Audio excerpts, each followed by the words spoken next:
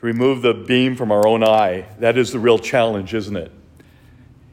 It's so easy for us to see what's wrong in another person, but we never really examine ourselves. And I think that's the real original sin. Adam and Eve saw, not in God's eyes, but their own. And they wanted everything. And that was the ultimate sin. They wanted to be in control. And the reality was they had to open themselves. They had to see the goodness that God had given them. They had everything.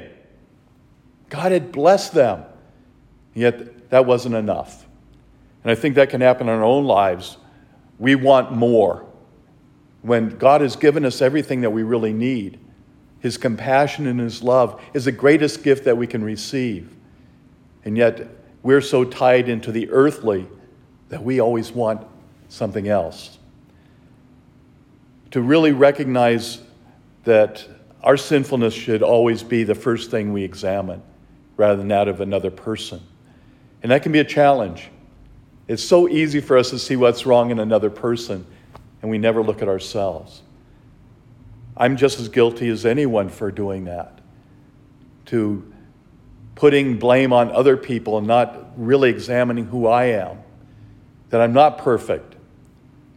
And that is maybe a blessing in some ways to recognize that we're not perfect.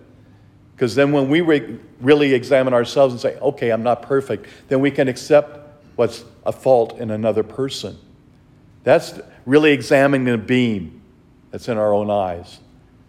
To be able to remove those obstacles in our own lives and keep us from truly reflecting God's presence is the ultimate sin. So we open our eyes to see clearly the Lord's presence in our own lives so we can reflect that love and that grace in our brothers and sisters.